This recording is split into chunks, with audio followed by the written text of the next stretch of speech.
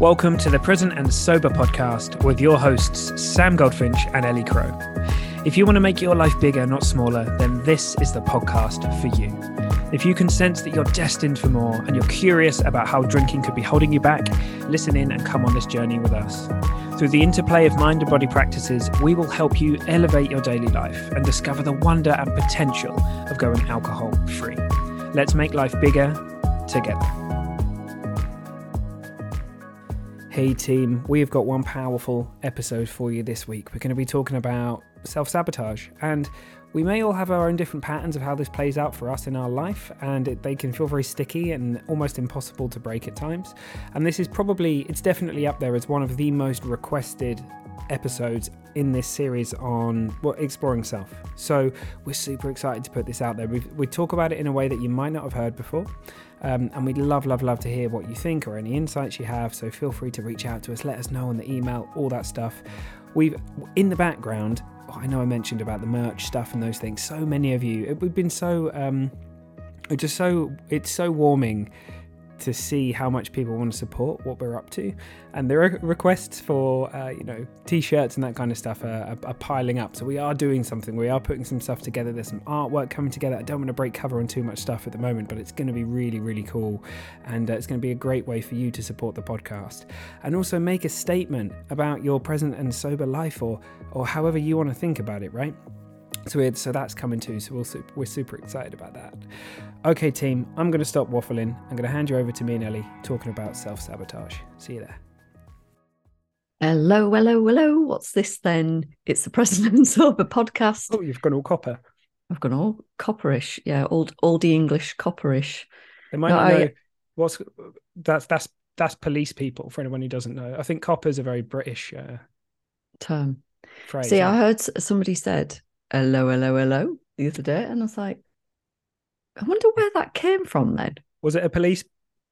Yeah, it was in the context of police. I can't remember. Are you getting arrested again? Hello. You've been stealing things out the vending machines down at the caravan.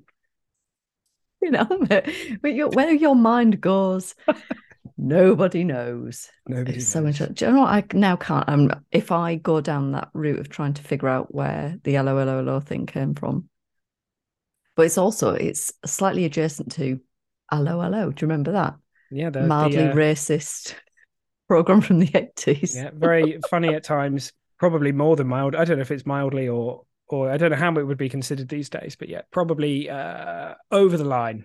It's fair to say on a few things, as many old comedies are. What did you say? I pissed down the hall. He said, didn't he? He was a policeman as well. Anyway, here we go. Hello. Oh yeah, we forget. We're here. We forget we're just having a chat. It's great. Well, Ellie doesn't get arrested for stealing things from vending machines, by the way. That whole thing about when people express something outwardly, they're just telling you how they see the world. So clearly it's a reflection of Sam and his light fingers as far as vending machines go. 5-finger discounts. Yeah. So anyway, we got a review from KMD. Oh, you're so good at remembering. You're so good at remembering. You don't even tell me you've remembered. And then when you do, I get really excited. In this moment right now, I'm glowing with excitement. Right, well, have a big breath in. It's a goodie. Title is Don't Change a Thing. Not even Sam. I added that bit on the end. That's not in there. 5 stars. Sam and Ellie bring levity to each podcast. I frequently find myself laughing out loud while at the same time being informed on a subject that is often presented in a solemn way. Thank you. Yeah, that's important. That is important to us. I'm glad that levity was. You get confused between levity and brevity, and you don't want to get them mixed up because they are different, aren't they? But thank you very much. That means a lot because I think that's very important to us. In my head, I just had somebody levitating and a Breville sandwich toaster. Someone levitating on a Breville sandwich toaster. That is very important to us, isn't it? And like today, so we're going to be talking about some really deep stuff. So self-sabotage today, but it seems like hey, my mate Jamie Smart, he said something the other day that really struck me. He said, I want to be able to talk about serious stuff, but I don't have to be serious while I'm doing it. And I was like, I love that, because so much of these things in life, we sort of close them in rooms and we're like, oh, can't go there. But actually, that's where the magic is, as we will hopefully discover today. Yeah. And I think that I'm really glad we've started on this, actually, because I think bringing some lightness and some love and, just some of that different kind of energy to this stuff, it does allow you to go to places that otherwise you might not want to. It helps to make it safe, to help have you feel safe and connected, and also to bring in new perspective. So I think it's really, really important. Yeah. I mean, yeah, go on. Sorry. I was just going to say, because you think about like just in your own space, when, if the energy is solemn, then it carries through, and then it feels heavy, and it perhaps feels more difficult, or brings in more resistance, and then it perpetuates the thing. And so I think there's way more progress to be made by bringing in levity and lightness and some humor to it. And I don't mean humor in like a crass, horrible way. I mean, just seeing the nature of this stuff in a really, it's all bloody made up. Whole thing's made up. She's off on one now. I love it. I don't. She's gone off. She's gone off. It's very true though, because ultimately, I think many of us were quite schooled in, like enduring stuff, by like pushing it down and just getting through. But actually, the absolute magic, as it looks to me, is in the allowing of this stuff to come through us. Everything, all of the dark stuff, all of the stuff that's difficult, and but coming at it and sitting in the space from where we're completely okay and untouchable.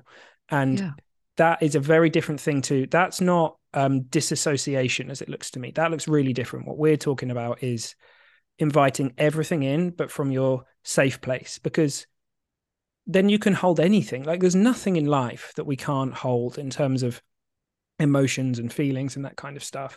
And, particularly on a topic like we're going to talk about today, if we want to see shifts and changes, so for example, if we've got, we're going to talk about self-sabotage, as I said, if we've got certain patterns in our life where we feel like they're unchangeable, we feel like they're completely fixed. Well, the way that changes is to take a good hard look at them and to be real with ourselves and just honor where we are. But we have to do that from that witness space that we often talk about. So let's do it, Ellie Crow. Let's do it. Let's waffle. Did I hit record? I did. So I had a moment there. Fucking hell, shit. That would not have been good. Well, the good news is we are recording. The even better news is we are talking about self-sabotage today, which I'm sure we've all got our views on. We want to come at it from a couple of different angles. Angles? We're going to bring in some angle with a dangle. What? I said it's about the angle of the dangle. Oh, God. Fucking hell, Sam. Levity. How can we talk about dangling and Susan Anderson in the same place? Like, poor Susan. It's no wonder she won't fucking come on, is it? You did that. Have we even reached out? You did that. Yes, I have. Have you?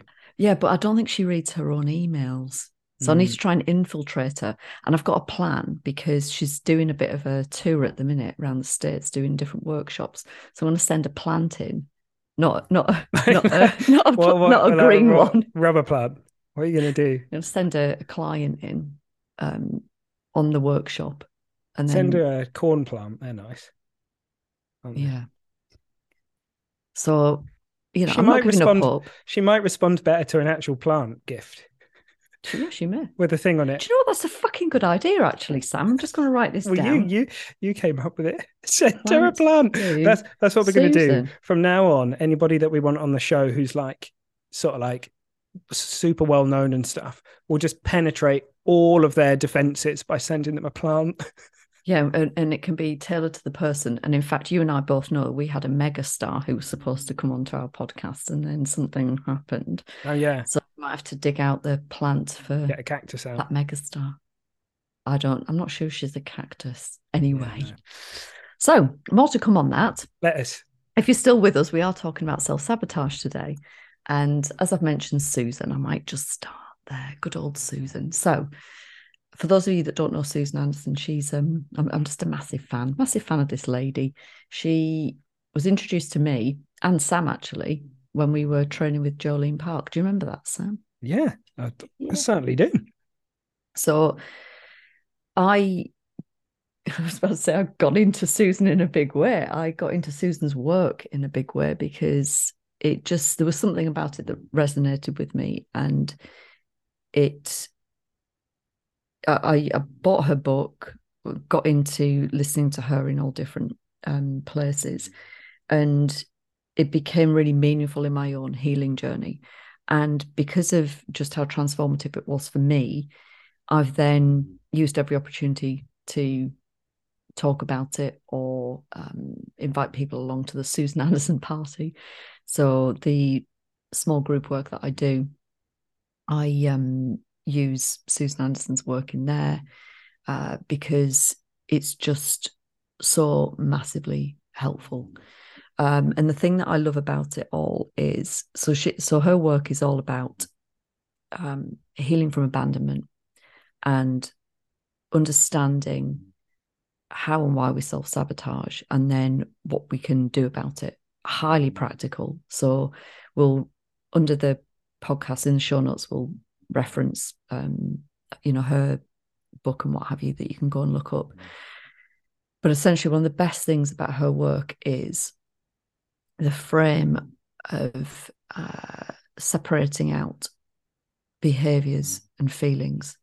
So Susan Anderson talks about the inner child, which most people will be familiar with. So 3-4-year-old version of you, the version of you that's got all the hopes and dreams, the version of you that just wants to be loved and nurtured and taken care of. So we're usually quite familiar with the inner child. There are two other players in the Susan Anderson world. The second player is the outer child. And the outer child is imagine like the teenage version of you, the bungling, misguided, well-intended, and that's an important point, that part of you that is trying desperately to look after the inner child and take care of its needs, but doing it in all of the wrong ways, acting out in all of the wrong ways.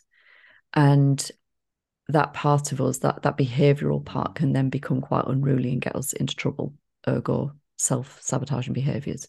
So that's those first two parts, the inner child and the outer child, what we're doing there is separating out feelings, inner child, behaviours, outer child. And so we'll come back to that. It can be really, really helpful as a frame. And then the third part in the play is the adult self. And the adult self is like the general in charge, when we've got our executive functioning online, it should be the two people that are sitting here recording a podcast, but who knows? Quite often the adults leave the room, it would seem. Yes, it would. It would. So these three parts within Susan Anderson's work, so she has a marvellous book, which I would highly recommend reading, buying. It's called Taming Your Outer Child. Funny story, I've told people to buy it hard copy, and what I meant by that was a physical book because it's handy to reference back and forth as journaling exercises and different things to do in there. And so what I meant was hard copy, physical copy, because if you've got it on a either audio or you've got a screen device, it could be quite challenging. So two of my clients searched high and low to find a hard-backed copy of the book. Not just one, but two of them did it. So they are the proud owners of probably one of the few physical hard-backed copies. So you don't need to buy a physical hardback copy, just a paperback would be fine, but a physical copy. And so that book as a resource is fantastic. And Susan Anderson takes you through in detail, these parts of us, the feeling part, the behavioral aspect. And then there are specific guided exercises that allow you to open up a dialogue between these three parts of us and move into a place where we can understand and appreciate the way that the outer child has shown up for us and the inner child, but be able to take back the reins effectively. And so not demonizing the outer child, but giving the outer child a place to dwell so that the adult self can take the reins. And interestingly, it's not quite that simple, because often there has been such a breakdown in trust between inner child and adult self that there is a lot of reparation to do to rebuild trust and connection. So it's not quite as straightforward as removing the outer child and putting the adult self in its place. So if any of that is giving you any kind of pull, I do highly recommend the book. It's really wonderful. And but just that frame in itself, I think separating out feelings and behaviors is such a good starting point, because I don't think we do that typically. We don't separate the stuff out. We just see it all as us messing things up or not dealing with things. And one of the things that I see quite often and hear quite often in the places that we coach, where people identify the behavioral stuff and then will attribute it to a part of themselves, but then demonize that part. And, we hear people will do things like name I hate this term, wine witch, but, and if it's helpful for you, by the way, that's, it's just a personal thing. I just don't like it. So if that's helpful for you, then absolutely, do what you need to do. But I see it differently in that I don't think we need to demonize any part of us. I think we are going to make far more progress by integrating all parts of us, understanding the place, the role that they play, and being able to orient more skillfully to the behavioral aspects that are conducive to where we want to go in life and what we want to do with this embodied life. Yeah, that's cool. The hang on, I need to give me a second. Was it gonna I thought I was gonna sneeze, but didn't happen. Shame. These metaphors are super helpful, because as it looks to me, whether these things are inner child, outer child, or lots of people will talk about like transactional analysis, all these different ways of understanding the different parts of ourselves. As it looks to me, like there's all of that, and but that's not at the end of the day, none of it's a process. It's being created through us, by us. None of that's real in the sense of ultimately. So I think at the core, we've got us, you've got you, like the spiritual you at the bottom of all of that, who's witness to all that. So even the adult self is very often, we talk about, like you said, prefrontal cortex, being able to use our, planning and executive function and all that kind of stuff. That's still like an area of the kind of analytical mind, etc. So far deeper than that is you. And I think it can be twofold. So for a lot of people, these kinds of metaphorical journeys are incredibly powerful. And for other people, they might really not like that. And for me, I've kind of been more of a journey of like looking deep into just having, like, letting go of all of that, just not having any of it, and just noticing it. And I think they're both very powerful paths, and it's personal. But the interesting thing about self-sabotage, as it looks to me, is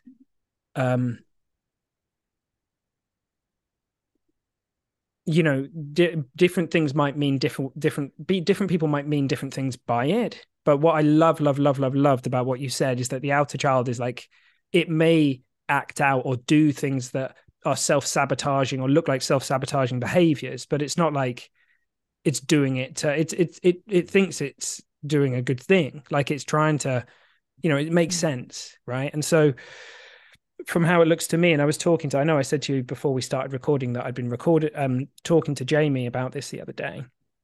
And so for anyone who doesn't know, we recorded an episode with Jamie Smart a few weeks ago. Definitely recommend it. It's a really lovely conversation. And as it looks to him, and I think we're talking about the same thing, we're just coming at it from different ways, is that there isn't such a thing as self-sabotage in the way that a lot of people think about it. What's actually happening is we're all just doing what makes sense to us with the level of understanding that we have. So my behaviors in my early 20s from the outside in probably would have looked like self-sabotaging behaviors, like drinking, taking drugs when I didn't want to, not being able to say no to people. So people will have all sorts of different examples of, not being able to keep money in the bank, wrecking relationships that they want to be in. There's kind of like lots of different examples.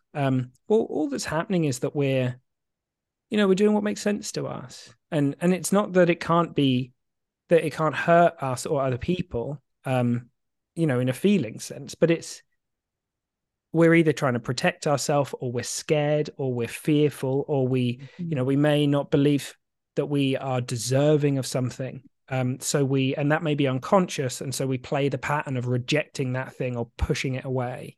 And so I think that the key thing that wherever you're coming at it, correct me if I'm wrong, mate, but the key thing that we want to really, really highlight is however it looks to you, and whatever metaphor or non-metaphor you want to use for this on the journey, it's that, you're doing the best you can with the understanding you've got, the information that you've got. And as soon as that changes, so will what makes sense to you. So suddenly a lot of those behaviors that may have been locked in for decades that you feel like are fixed will shift for you. And that takes courage. You have to honor where you are, but it doesn't come from, like you very clearly and, very succinctly said it, like beating ourselves up literally or metaphorically, like telling ourselves, oh, that part of me is wrong. I need to like gang up on that bit of me. It's like, well, no, because very often they're actually things that did keep us safe once upon a time. So something that kept you safe when you were 6, a way of seeing the world or a belief, or that is no longer useful to you grown, in the adult world that you're in. It's not that it's not bad. It's just you've either outgrown it or it's not useful anymore, and so grace and love are always going to be a much more powerful platform to stand on over dismissing yourself or getting at yourself, or judging yourself and comparing yourself against everybody else who's figured it out, and you're the one that's always going to be doing this and all that kind of stuff. So I don't know how it looks to you, but I think that's one of the key things anyway that we really want to sort of draw out, right? It is. Yeah. Do you know what? I just got your sneeze, and I really thought I was going to sneeze, and then it went. Where's it gone now? It's gone to who's behind you on the sofa? Oh, that's Lola. It's gone to Lola. In a minute, Lola's going to sneeze and wake herself up. If she does, that'll be wild. I'll tell you what, it'll be crazy because the dog's backwards sneeze. It's the loudest thing in the world ever. What? Like they go backwards when they sneeze? What do you mean? Not quite literally. A backward sneeze. Yeah. One day you'll hear it and you will know. You'll be like, what the hell is she doing? Oh, she's backward sneezing. I get in lots of trouble when I don't let Robin know that I'm going to sneeze, because it scares the living shit out of her. Because I have an outrageously loud sneeze, and it's so loud that it makes all the things in the house ring. Do you know what I mean? Like I sneeze and then afterwards, like the shit ringing all around the room, and she's like, you really need to tell me when that's going to happen. Yeah, you're impacting her nervous system. But my brother's the same. I was in the car with him the other day driving around, and he did the same thing to me. And, I was like, oh my. Anyway, we digress. That's a good segue into the nervous system. Certainly because is. What you're talking about, the whole safety aspect, the protect ourselves aspect. So when we're kiddies and the nervous system's developing, the most appropriate response usually for kids that are feeling unsafe, activated. And by the way, this doesn't have to mean that you're in a terribly dangerous situation or that you've experienced trauma. It could be, but not necessarily. It can be the absence of something happening for you. The nervous system is going to pick up on cues of danger, so and act accordingly. And the response that's typically appropriate for kids is freeze, fight or flight's usually not accessible. So the freeze response becomes quite a home from home, quite a familiar place to dwell, and has its own feeling of safety attached to it. Now, the difficulty is that as we then approach adolescence and adulthood, this is where we start to see these self-sabotaging behaviours come to the fore. And so in my own experience, like, so I probably started drinking when I was, I don't know, possibly even like 13 or 14, like very young. And it was very much God, like the irony of this, it was very much a place of safety. Kids drinking, how can that possibly be safe? But in terms of the experience of the nervous system, that what's the word I'm looking for? That depressant effect, the anesthetic effect of alcohol. That's brought in this dampening of the nervous system. So the thing that I think I think it's just useful to know like the mechanism of how it works. And then, like, if I look at my adulthood, I wouldn't have seen it this way at the time, but there is this cyclical behavioral stuff. So patterns, which then, when they are just being played out with the subconscious as opposed to having conscious attention brought to it, they're reinforced over a very long time. So going from those first experiences of drinking as a kid, effectively, to self-medicating with alcohol as a nearly 40-year-old, when I then went through that experience of the alcohol experiment, where I then removed this self-sabotaging behavior for the first time, it was really unsettling. And there was, of course, lots of amazing things that were happening in that process, but there was still like this absence of something, this absence of this safety mechanism. So that protective element of it is very real, and it's worth understanding, because when we do then remove it, if we don't have anything else to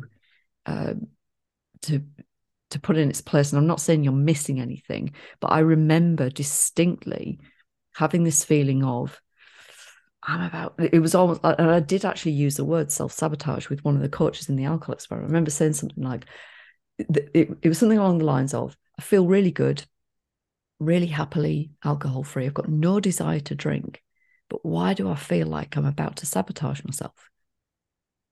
And it was just this undercurrent of something missing. And as I say, none of us have got anything missing, but there is a very real experience, as we transition through this stuff.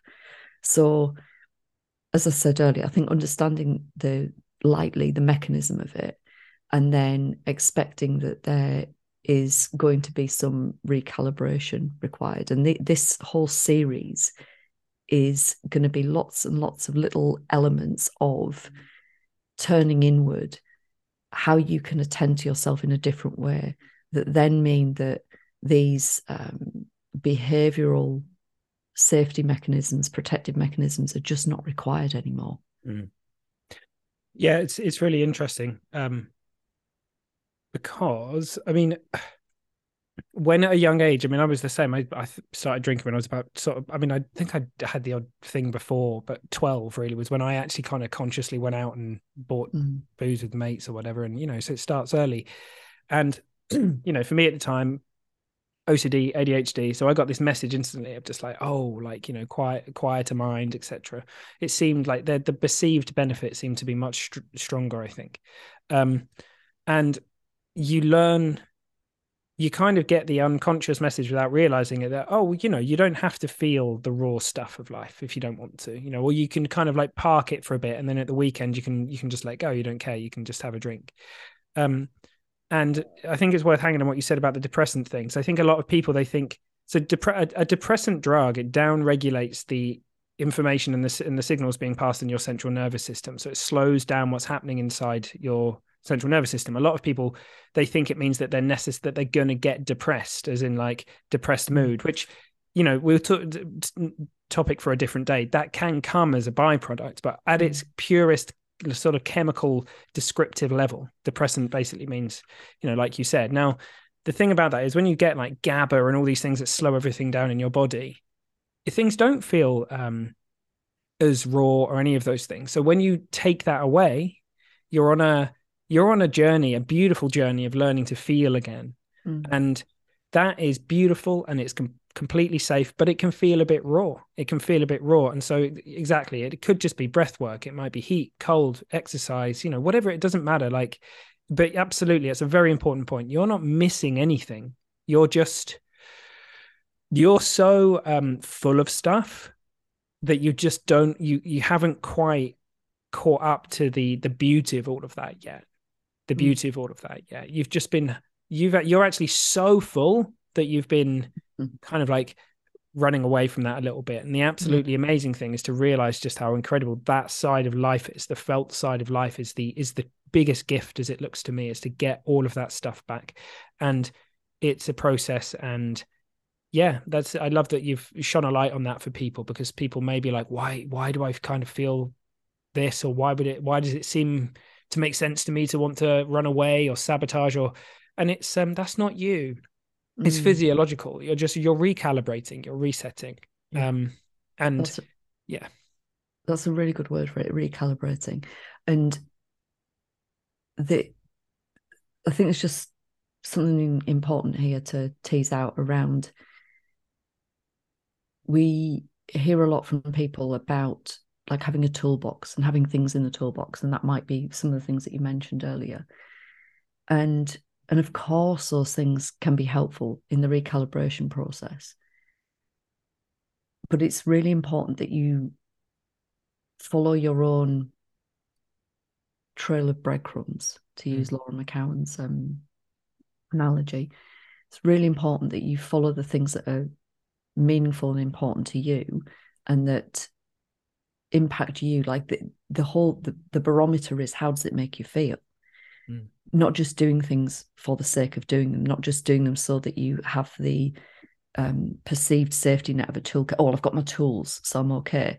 Well, no, you're okay irrespective of the tools. The tools are wonderful things to help you as you move through the process, but you're going to move through it regardless. Yes, there are wonderful, wonderful things that we can add in and that can help us to go on that journey of raising our level of understanding, creating the environment so that we're open to have those moments of insight. But the thing that's really interesting is it's almost like, so remove alcohol, add a bunch of other stuff in, and then almost still feel like there's still something missing. There's always like this, there's something missing, and there's never anything missing. And then those tools, some of them will expire, some of them will pass their usefulness date, and then they start to drop off. And then you realize that you don't need any of them anyway. Yes, they're like at the moment, I've had a period of being able to go outside in the cold tub in the back garden, and like that, it has a huge effect on me. It really does. Like, I don't want to lose that as a practice, but I'd be okay if I didn't have it. be okay if I didn't have it. But being able to, like last night, so I've been to my yoga class and I came back and it was a clear sky and I could see Venus and the moon. And so, all right, gonna go and have a little hop in the cold tub, aren't I? And it was beautiful and wonderful. And so those things, they're really enriching for us, and they really do have an impact on how we feel. And so they're worth pursuing. But I just think there's this interesting thing of we change a particular type of behavior, feel like something's missing, add a bunch of stuff in, and then over time realize that none of it's required anymore, and then it all starts to drop off. Yeah. Well, I mean, ultimately, this is where it becomes spiritual, where it becomes that feeling of lack, that feeling of not enoughness, all that kind of stuff is just that's one of the reasons we've put this series together is a innocent misunderstanding as to who you are. And as you start to really understand that, the level of who you really are, you can't add or take anything away from that place. It's just a feeling. It's just that's a really that will change everything. That will change everything. So yeah, I love that. I love that we've spoken about that because we hadn't planned that as well. And that seems to be really important. Do you know what else seems to be really important to me right now? Are you going to sneeze? I need a wee. You're going to let me go and have one? Well, yeah, but you went before we started. I know.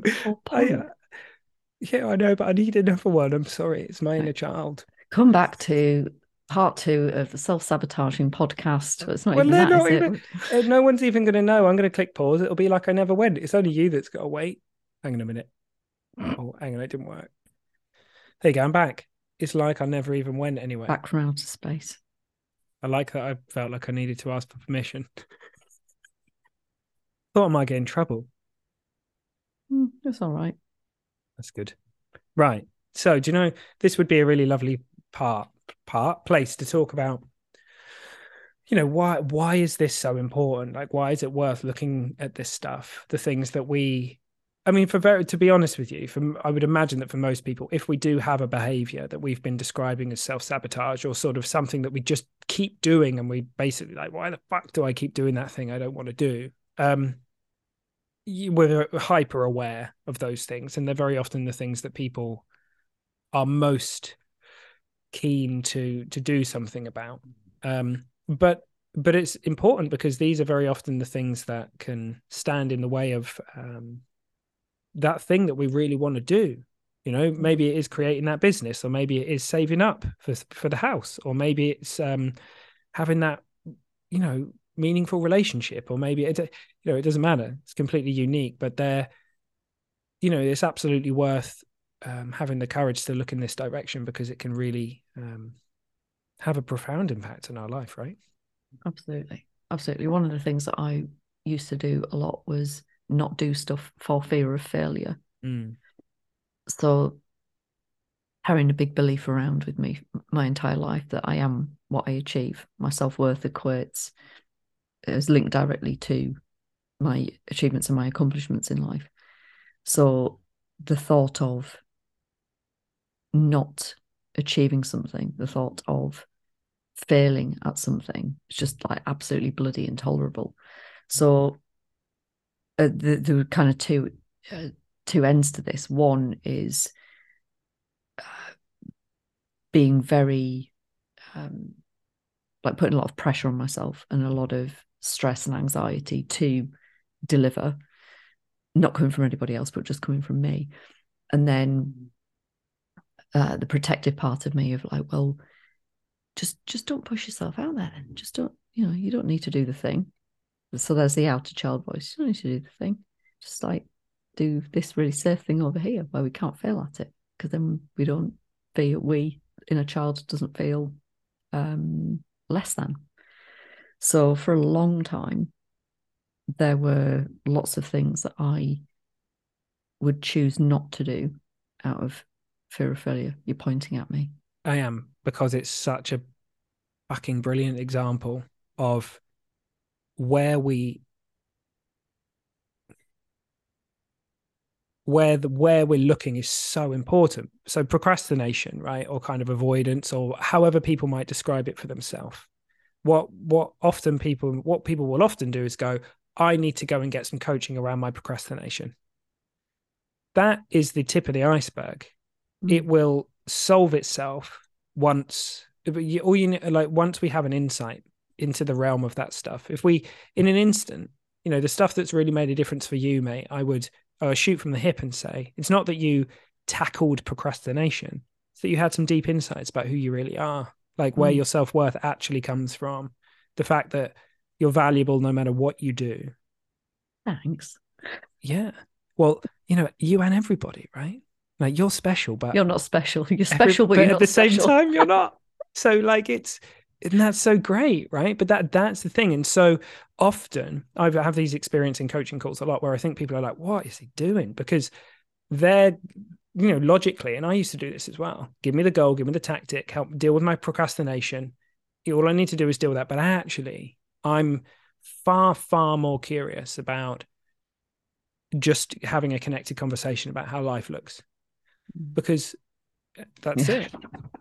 So that was why it looks spiritual to me. That's why it looks ruthlessly practical to be looking in a spiritual direction.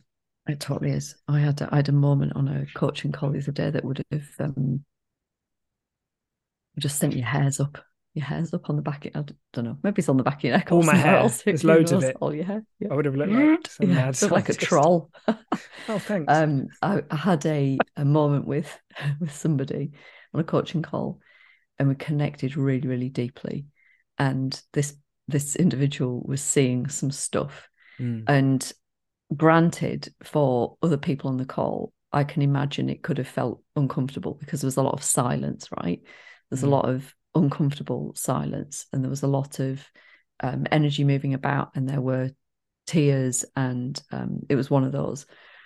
And this person was just at that point, and somebody very well intended on the call offered up, I can't even remember what it was, but they offered up a tool, like from the toolbox. So here's this tool from my toolbox that will help with your procrastination in that kind of, it wasn't procrastination, but you see what I mean? And it was like, I don't know, it was a bit like a balloon being popped. Yeah. All is not lost, but it is really interesting to consider what it is that we're looking at, because yes, the tools can be really helpful, but you're not walking through this life trying to plug holes, imaginary holes, and adjust behaviors like that. That's not what it's about, and that doesn't sound very exciting to me. Oh, I love how you put that. Yeah. I mean, more and more these days, I'm starting to realize that, yeah, there are no holes to plug. So you can play that game and there's nothing, it's not bad, but you'll play it until you realize, this is what Sydney Banks was always on about. None of that's real. Like, it's just, you don't need any beliefs. I think a lot of people, they think, oh, I need to upgrade them. And it's not that, we're going to need things to help us. Like, if you want to cross some terrain, a map is very helpful. But other than like the practical day-to-day stuff, where a map can be very helpful, you don't need any of that. You don't need beliefs. If you want to like tap into pure creativity, that's just in you. If you want to tap into deep love, that's just in you. If you want to tap into peace, that's just who you are.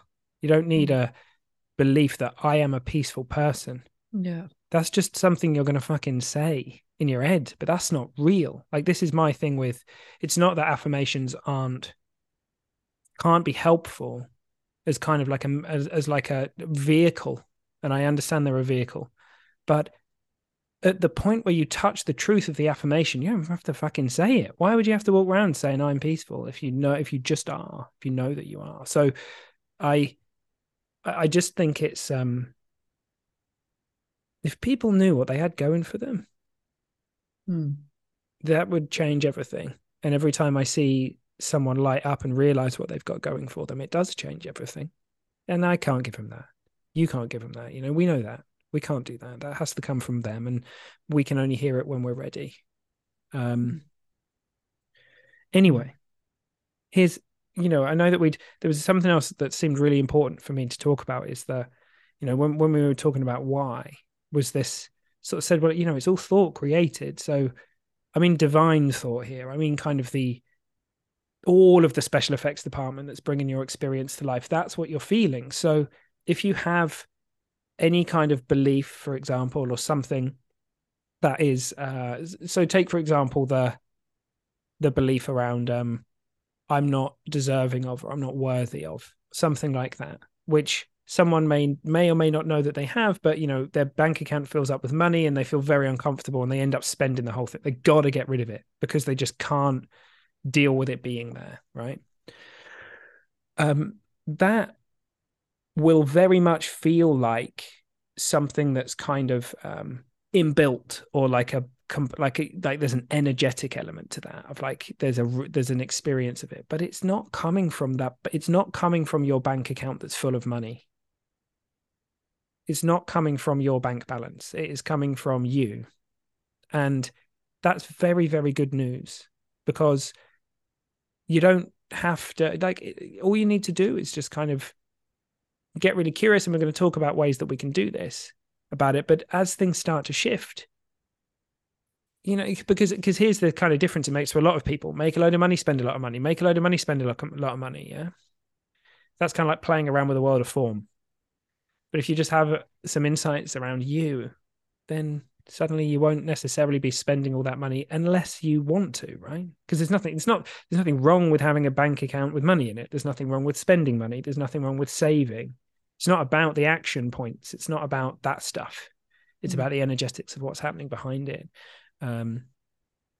Yeah. So I just think that's important to talk about, because anything we have that feels limiting, any I can't statement or anything like that, we feel like we're getting information from the universe. We feel like it's true that I can't fill gap.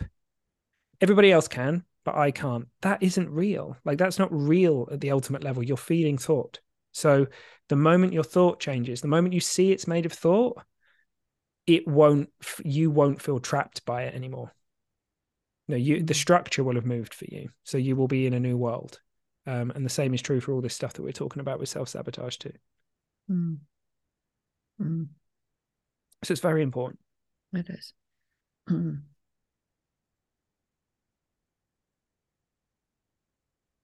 going off on a bit of a mind wander. She's having a moment. You want to go off on a mind wander, or do you want to? Because I know that we were going to talk about, so what? And we didn't really know what we were going to say, did we? Didn't really written a lot down about what to do with all this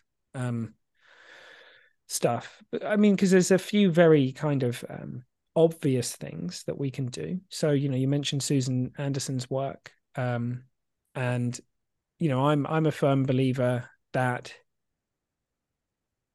as well, exactly what you said about following the breadcrumbs and following our intuition on this stuff. And you can't go wrong, because even if you kind of go wrong, you haven't gone wrong, because all you've done is learn, oh, not that way. Yeah. And then you've gained something. So it doesn't look to me like there is a going wrong. No, I agree. There's something you said earlier before we started recording about considering how you want things to be. Well, that's the courageous thing, isn't it? Rather than just staring blankly at what you don't want. Yeah. Is having the courage to look at what you do want. Having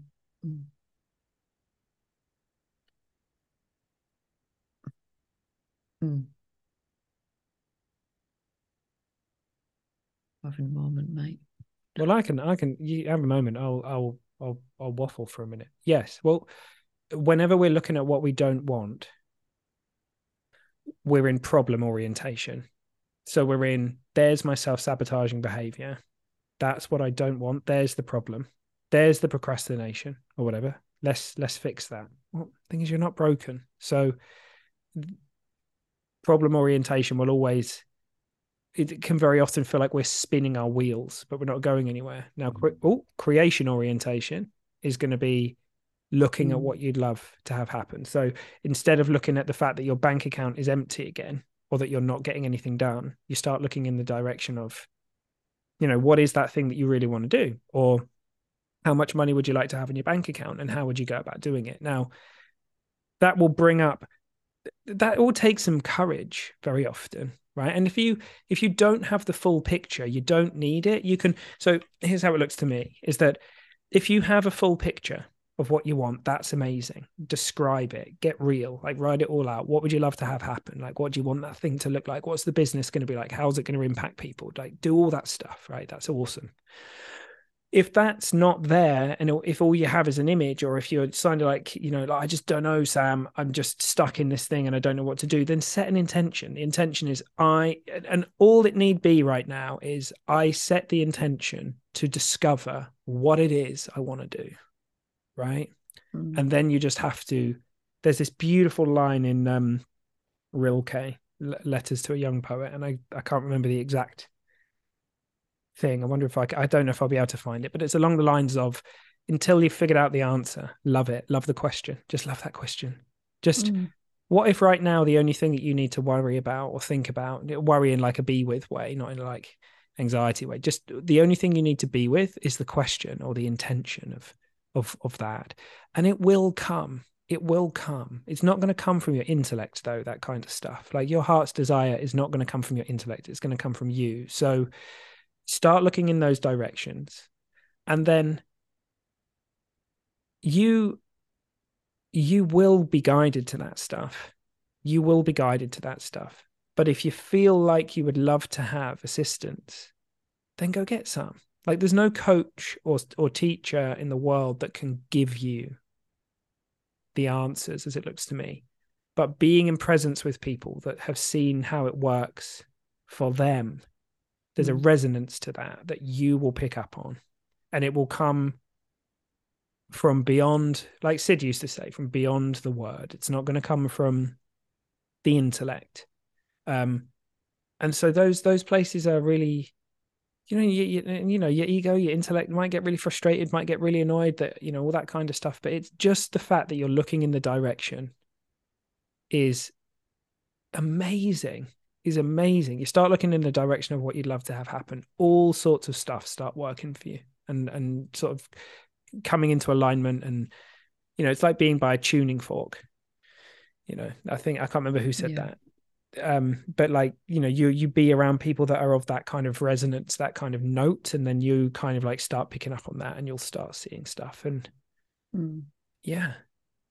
it ain't gonna, you are not gonna solve, none of us are gonna solve the problem at the level of the problem. Like, if we jump into that self-sabotaging behavior, try and understand it, try and fix it, try and do all of that kind of stuff, that's spinning our wheels, as it looks to me. An insight is when we see something new, we have fresh new thought, or a misunderstanding falls away. And that's where the magic's going to be. So find a place where you can do that. And